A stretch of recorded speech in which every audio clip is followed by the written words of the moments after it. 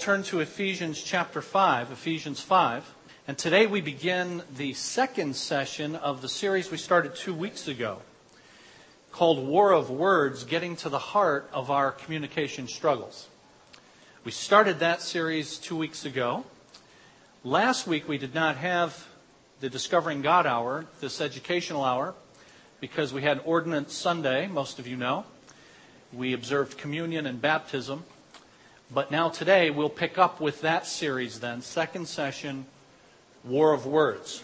And I'll tell you a little bit about what we covered 2 weeks ago, and then we'll begin the new material. But first I want to remind you about what's coming up. We've got some things coming up in the life of our church about which you need to be aware and marking your calendar going forward. Next Sunday afternoon at 2:30 at Huron Baptist is our what we call family meeting. It's our congregational meeting that we have once each quarter. So if you're a member of our church, that's for you, and we encourage you to be a part of it. Because we're having that next Sunday afternoon, no community groups, our home groups, will meet that night. So tonight, no home groups because of Father's Day. Next week, no home groups. But 2 weeks from tonight, July 5th, those will resume. That's the 28th. And then a few other items that are coming up on July the 8th.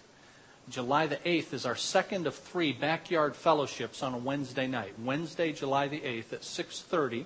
And that's at the home of Todd and Deanna Robbins in Romulus. So just mark your calendars for that. And then 2 days later on Friday, July the 10th, there's going to be a baby shower for Lena Hamilton. And Sharon Martin's going to have that over at her place in Brownstown. It's from 7 to 9 that Friday night, July the 10th. So ladies, mark July the 10th to support Lena as she and Zach expect their first child. And the next day, July 11th, Saturday, all day, is the Challenge Cup. It's an outreach golf event that we have going on. And that is, I think, all set. And we don't really need to do anything other than the people who signed up be there, we think. Okay. So that's July the 11th, and if you're not participating directly in that, pray about it, because it is an outreach event for us, and we have a number of guys coming who are unchurched or don't know the Lord, and their 36 holes are going to golf, but at the end of the first 18, they're going to have a meal, but also they're going to have to listen to me for a few minutes. And so we're going to present the gospel to the guys who are there, and we've made that clear in the advertising that we've done for it as well. So pray about that. That's Saturday, July the 18th. And then Sunday the 19th begins the 18th. All right, hold on. July 11th is the Challenge Cup. That's a Saturday. Okay, we're good with that. And then the following week, Friday, July the 17th, is the Fireproof movie, and that'll be at Allen Park Community Center. And there's an insert in your program for that. And also the marriage ministry classes that we're going to have 7 weeks following the viewing of that movie. So those of you that are married, whatever your age, we encourage you to go to the Fireproof movie with your wife. Make arrangements for babysitting that night, Friday the 17th, 6:30 to 9 if you can. And it's so important to us that as many people as possible be able to go. We're trying to provide some child care as well for you. So if you can't arrange your own, then we'll make sure we have some for you. There's a sign-up sheet for the movie and also for taking the 7 weeks of classes that follow that are on our information table. And one spot on there says, I need childcare. So you can let us know about that. So Friday, July 17th, the Fireproof movie. And then on the 18th, the next day, Saturday, is Madison Acres Open House. That'll be in the evening on that Saturday. And then the day after that, Sunday the 19th, starts 7 weeks of classes for young married, ages 20 to 30, and then 30 and above is in a separate class. But both of them will be doing the same thing. They'll be discussing for those 7 weeks the concepts that were presented in the movie that hopefully you will have viewed on Friday the 17th. Okay? It's clear to me. And you can read about it in your bulletin as well. All right, today is our second session on War of Words, getting to the heart of our communication struggles. It was 2 weeks ago that we had the first session because we had Ordinance Sunday last week. I'll quickly remind you as to what we looked at last time, and then we'll look at some new material then for today. In that opening session on War of Words, The case that I made to you at that time was this, that we need to take communication, this issue of communication, as seriously as God does. That was the first point that I centered on. Now, why should we take it as a serious issue, the way we use our words? Well, we need to take it as seriously as God does because the Bible teaches that the ability to communicate is a gift from God. We saw that in Genesis chapter 1 and verse 28. At the very beginning of creation, God spoke to the first man and woman. And it tells us that God said to them. It's the first time in the Word of God, verse 28 of the opening chapter, that you have, instead of God simply saying, "Let there be light," or God saying in verse 26 of chapter 1, "Let us make man in our image," and so the Father, Son, and Holy Spirit are communicating with themselves. Now in verse 28, for the first time you have, "And God said to the creature." God said to the man, God said to the woman. And they understood what He said. They were made to communicate. They were designed, created by God, to receive communication and to give communication as well. And so we should take this issue seriously because the ability to communicate is indeed a gift. And I noted then, it's not only a gift in general, but it is a gift from God in particular. And because of the ability to communicate, to receive communication, and to give communication is a gift from God, that means it's given with purpose. That God has given us this ability to know Him, to receive His revelation from us, so that He gives us instructions about who He is and who we are and why He has placed us here. So that we can teach others to praise Him, so that we ourselves can praise Him with our lips. And so it's not just a gift, it's a gift from God. And that gift from God then, because it's from God, has purpose. It also has a moral aspect to it. Each word, I said 2 weeks ago, that we speak carries moral freight. Some of you will remember that. Every word that you speak has an agenda attached to it, for good or for ill. Even stuff that seems like it doesn't have any agenda at all, like the weather report, you may remember from 2 weeks ago, has an agenda associated with it. Each word carries moral freight. And those words come from the heart, the Bible teaches. We looked at Matthew chapter 12, verses 34 to 36. Matthew 12:34 says, Jesus says, "Out of the overflow of the heart, the mouth speaks." And so this issue of how I receive and give words has moral consequences to it. It's a matter of the heart. And that would all be fine if our hearts were moral. But our hearts are fallen. Jeremiah 17, verse 9, we saw 2 weeks ago. There Jeremiah says, "The heart of man is deceitful above all things and desperately wicked. Who can know it?" Who can know the heart? And so we speak out of hearts that are affected by sin, tainted by sin. When did that start? When did this God-given ability to receive and give communication, back in chapter 1 of the opening book of your Bible, Genesis, when did that become corrupted? Well, Genesis 3. And we saw Genesis 3 together. And it says there in Genesis 3, "And the serpent said to the woman, and the woman said to the serpent," and they have a communication, dialogue with each other. But now you have the voice of a foreign counselor that has come into the picture. Prior to Genesis chapter 3, the only voice they knew was the voice of their Creator, who gave them good counsel, gave them right counsel, right direction. "I've made you to fill the earth and to subdue it." And now the serpent comes as a foreign counselor, a foreign voice, an outside voice to distort things. And he talks. And the woman listens. And the man sins, the male, by not saying anything, by standing there and watching the whole deal. And verse 6 of Genesis 3 says, "And she took some and she ate it. And she gave it to her husband who was with her."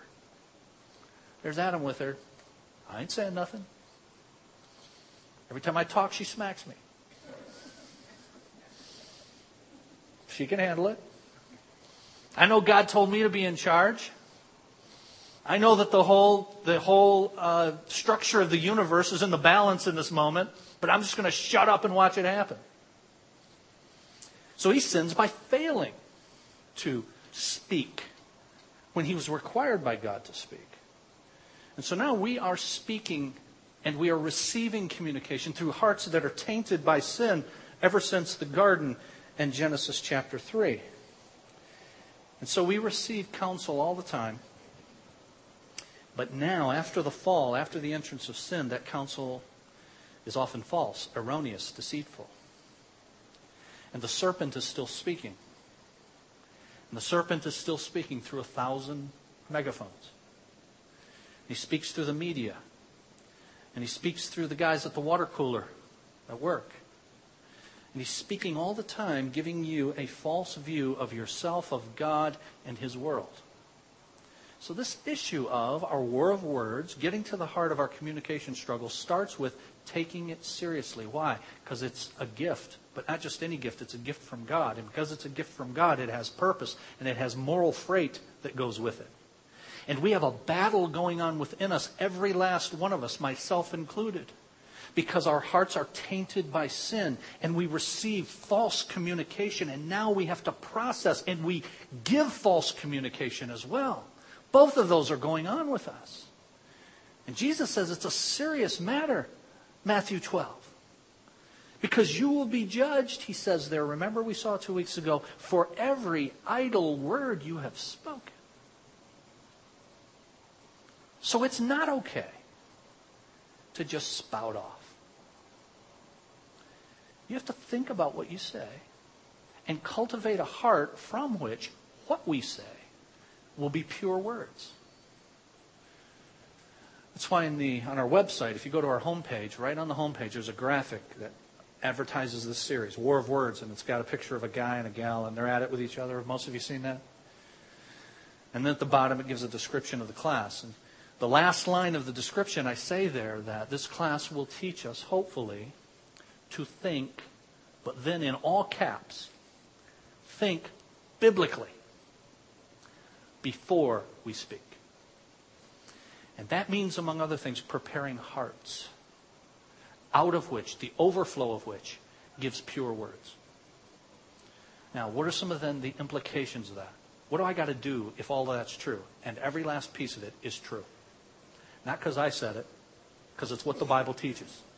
About how God made us, about this gift of communication, and about how serious our words are. Now, what then are the implications of that? Well, I gave you a couple last time. It means a few things. One, that we need to censor the messages that we receive. And I'll talk some more about that then in a bit. Censor the messages we receive. Second, it means we must take responsibility for the words we speak. Censor the messages we receive. Take responsibility for the words we speak. Now here's a third and a fourth that I didn't give you last week, or 2 weeks ago.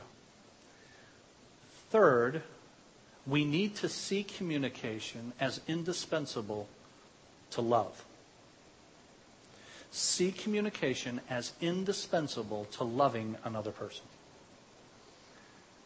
The truth is, unless you communicate, you can't love another person as well as you should. And we'll talk about that in a second. See it as indispensable to loving another person. And fourth, if it's that important, if it's as important as I've laid it out, God really takes it seriously. Jesus is going to judge us for our words. It comes out of the overflow of the heart. Our words have moral freight. If all that's true, then fourth, we've got to teach our children to talk and to be spoken to. At the earliest age, we need to teach our children to be communicators. And I'm going to talk about that in a moment. So those four things. Censor the messages you receive. Take responsibility for the words you speak.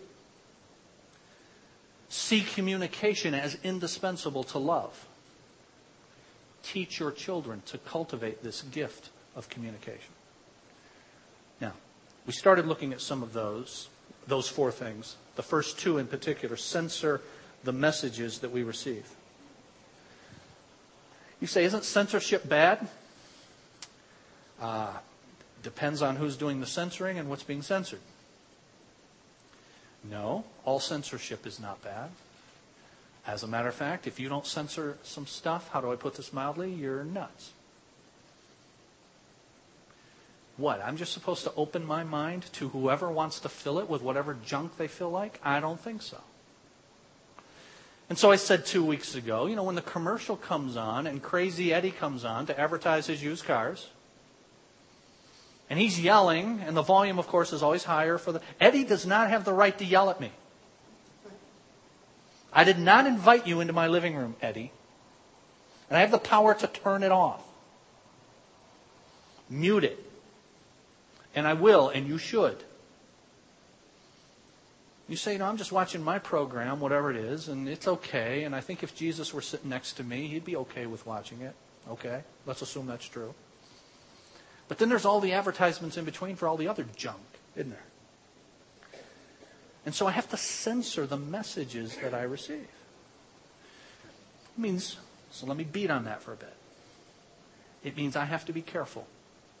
If I was made to communicate, and communication has moral freight, and communication involves both receiving and giving communication, and what I say comes out of a heart, then I've got to cultivate the right kind of heart.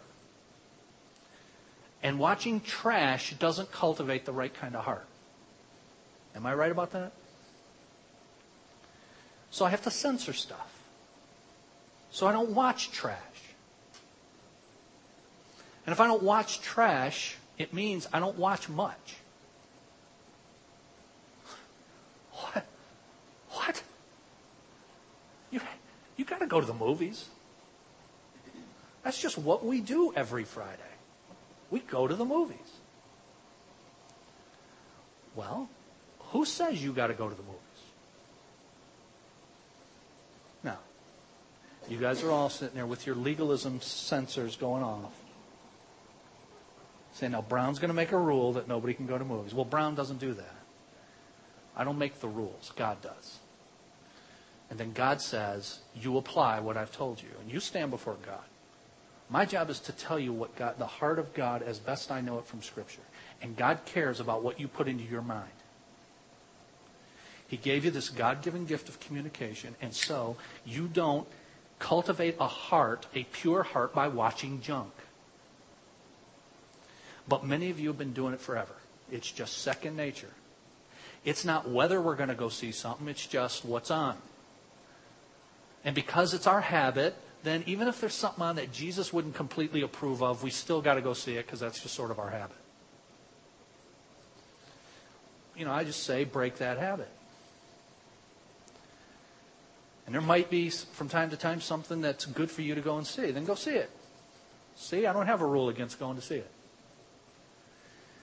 It's just that you got to find that diamond, you got to go through a lot of broken eggshells and coffee grounds and watermelon husks in that garbage can to get to that diamond.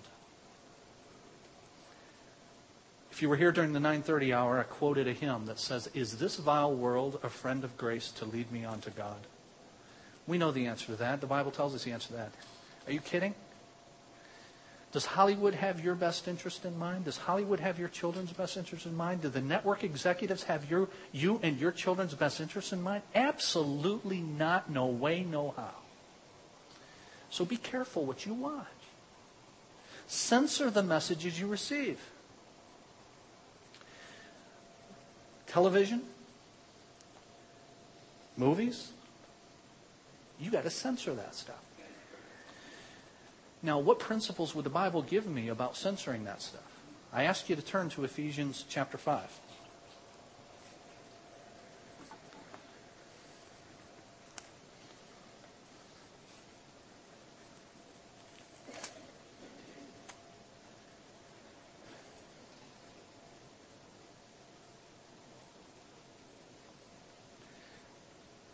Verse 3, Ephesians 5. Among you, actually I skipped the first word, but among you. You see, the but there is contrast. See, there's you and there's everybody else. There's you and there's the world. Chapter 4 describes some of the things the world does. Now you come into the beginning of chapter 5.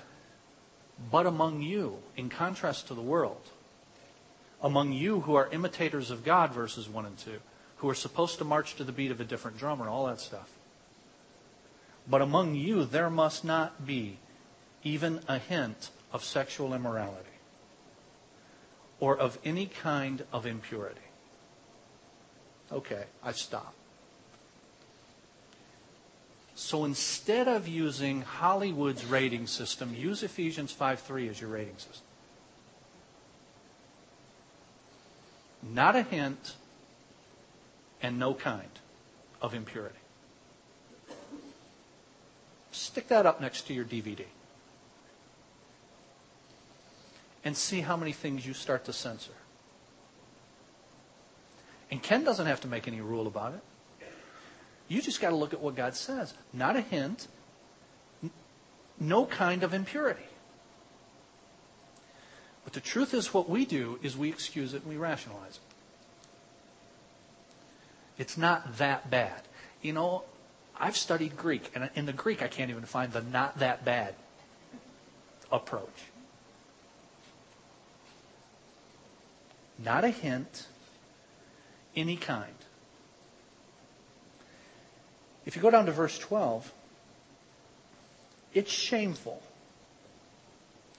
even to mention what the disobedient do in secret. Shameful even to mention, let alone feast upon, give money to, use time to watch.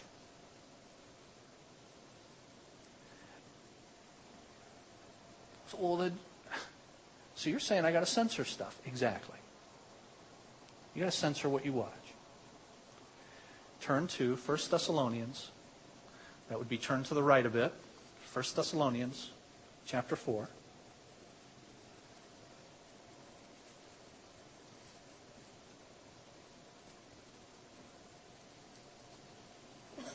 Verse 3. Well, you know, if it wasn't just you preach, Brown, saying this, I mean, if God really wanted me to censor and go out of my way to have rules about what I watch, and, you know, if God wanted me to do this, then I'd do it. But I'm not just following your rules. Well, I'm trying to show you that it's not just, you got to apply this stuff. And notice what verse 3 of 1 Thessalonians 4 says. It is God's will. So forget Ken's will, it's God's will. That you avoid sexual immorality. Now, avoid. It's not saying it's God's will that you just don't engage in sexual immorality. It uses the word avoid. That is a word that is put obstacles to. You know, if I'm going to avoid the chasm that exists on the road construction, and I don't go over the cliff because there's no more road there, then I'm going to have to avoid that. I have to go out of my way. I have to go around it so that I don't hit it. And that's what verse 3 is saying. Avoid sexual immorality. Set up rules and obstacles in your life that keep you from going over the cliff. Now, I'll shut up here in a second. But you guys you have to be honest and say, 90% of what you're treated to on TV has got sexual overtones to it. Okay, 95%. Do I hear a 99? The only thing pure on TV is C-SPAN. But, you know, a high percentage of it has these sexual overtones to it that God tells us to avoid. Okay? Okay, so there's what you watch. What about what you read? So I want to drift off into a world of fantasy and romance novels. And particularly ladies, the romance novels are the genre marketed to our ladies. But in order to make it more acceptable, we've got Christian romance novels. And there are bunches of them out there, and some of you have them. And the idea is to escape into this world of fantasy. Now remember, your communication comes from a heart that you cultivate, and we must cultivate a pure heart to communicate in pure ways. That means that we have to censor what we take in. What we watch, what we read, any of these things that create what I call a discontented heart. So, is there redeeming value in the soap operas in the afternoon? Is there like any redeeming value in that? I mean, I know enough about them. My answer to that would be no. Unless they've changed since the last time I saw them, there's no redeeming value to that.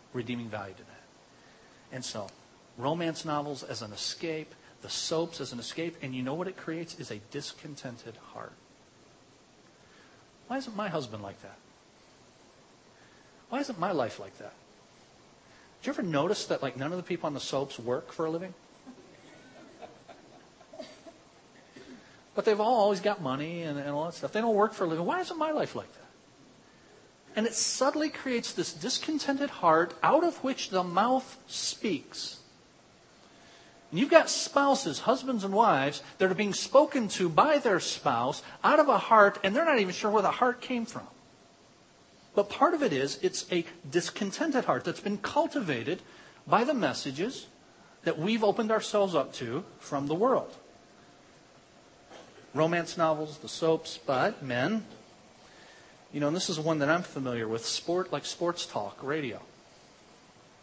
I like sports. I like to know what's going on with sports.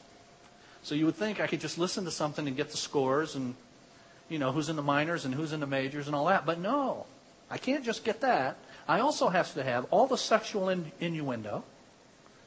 I also have to have WDFN telling me constantly. They actually have an advertisement that says something like this. If you want to see babes wearing next to nothing without having to charge it to your credit card, go to our website. I just wanted the Tiger score. But this is apparently what guys do in our culture. Guys that haven't grown up, like I talked about in the first hour. Not even a hint, any kind of impurity. Creates a discontented heart out of which the mouth speaks. And those unfilled expectations can rule our hearts.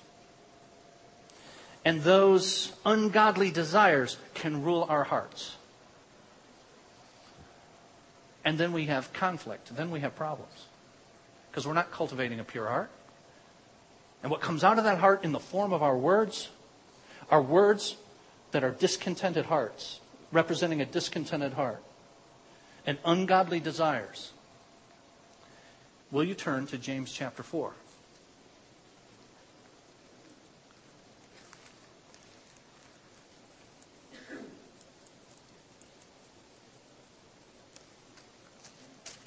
Those that are taking our Monday night class, we're going to spend some time in James 4.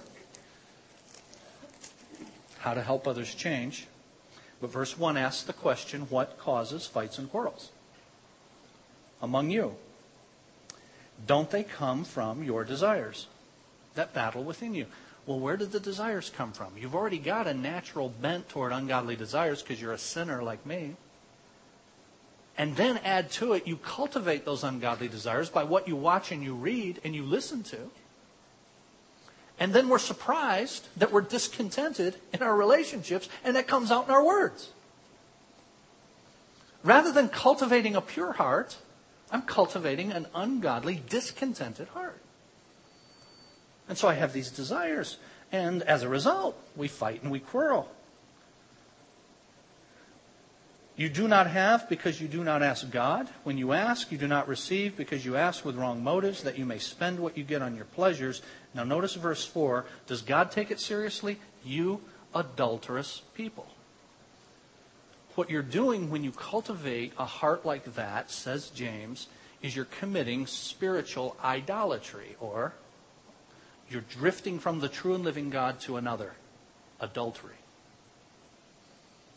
You adulterous people, you're cultivating a heart that's being presented to you by the world, verse 4. So don't you know that friendship with the world is hatred toward God? God takes how we cultivate our hearts deadly seriously. So what do I need to do? I need to, if communication is a gift from God to be used for His purposes, then I need to censor what I take in.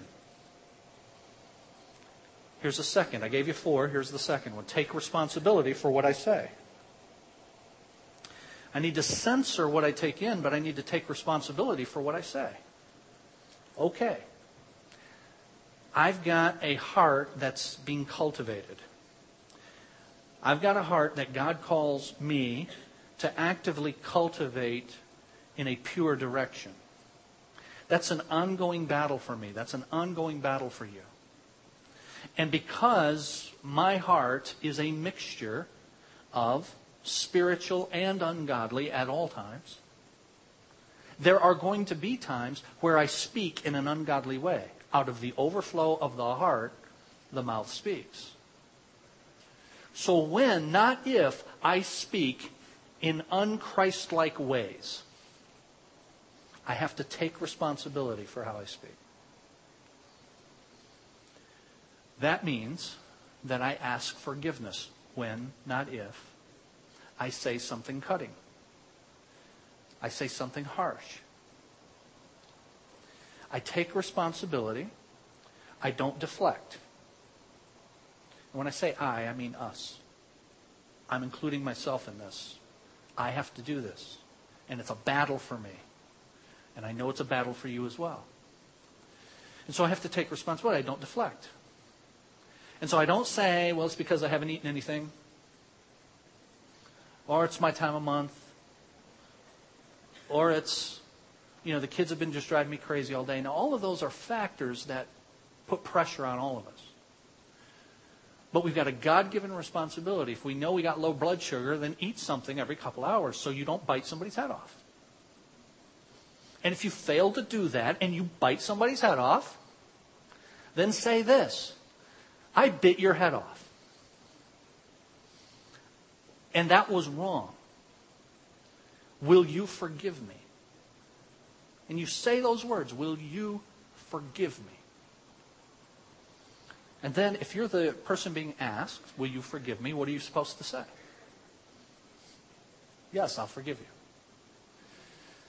So you need to take responsibility. That means 2 things: confessing and asking forgiveness.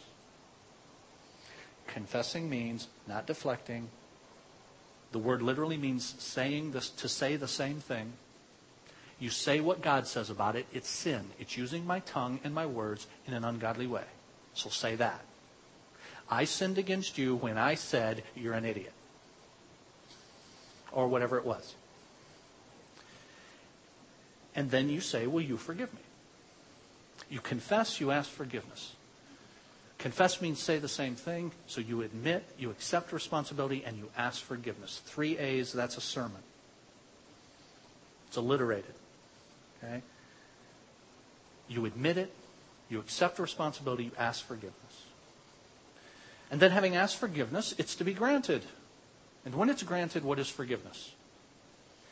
Forgiveness means when the person asks you to forgive them, a warm, fuzzy feeling takes over your entire body.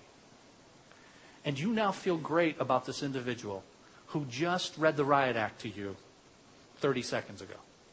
It doesn't mean any of that, does it? It doesn't mean a feeling at all, as a matter of fact. Forgiveness is a commitment that says, I will not dwell on this issue any longer. And I will not bring it up to you in the future.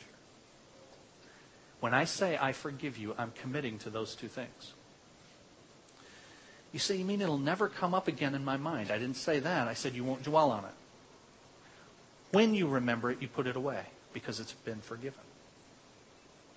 The truth is, the Bible says that God remembers our sins no more. Do you think it's possible for God actually to not know anything? You know, He knows you did that.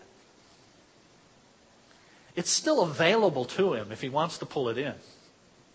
But God makes a commitment to not dwell on what He has available in His infinite memory bank. And that's the commitment you're making. When it comes up, I'm not going to dwell on it. So if I'm going to take this issue seriously, then I'm going to have to censor the messages that I take in. I'm going to have to take responsibility for the way I speak. That means confessing and asking forgiveness. And we'll be done in just a couple minutes. I've got 2 others, but we've got several weeks. But, you know, we could just stop here, and we will in just a couple minutes, but men on Father's Day particularly, who are charged with taking spiritual leadership in your homes. What are the chances that you would today, on Father's Day, say, you know, I want to start leading in a godly way. And I have been using my words in a cutting, unkind way to you. Or I've been allowing things to come into our home that I know we should not have in our home. We've got DVDs, we've got shows we watch, we've got stuff that we set aside time to watch. We go out of our way to say, I got to get home in time to watch fill in the blank, American Idol. You know, if you're going to have an idol, I prefer it be American. You know, buy American on your idols. You know, I'm just not into the idea of idols. Period. Of whatever type. Okay, don't get me started. But we got to be home to watch American Idol or whatever other reality nonsense is on or any of that. And you know, I've just come to realize that some of this stuff is just ungodly. And so we're not going to do it. And I want to take spiritual leadership in our home. We're not doing it. And I'm asking you to follow me in that. And I've used my words in cutting ungodly ways. Yesterday I said to you, and if you can remember some specifics, that'd be good. You know, you ask and you say, I said this to you, and I ask you to forgive me. And every time you do it, you do that. Now, men, I'm encouraging you to do that. Take leadership on it. Lead your family in it. Now, 2 other things that we need to do if we're going to take this seriously. We need to see our communication as indispensable to loving somebody. If you fail to communicate, it's because you really don't love this person enough. To find out what they need. Find out what you can do for them. It's indispensable to loving a person well, to know them well. Isn't it true for those of us that have been married for a while that there's a sense in which you can say you love your spouse more now than you did the first day you were married? If you've been cultivating that relationship, I know you better.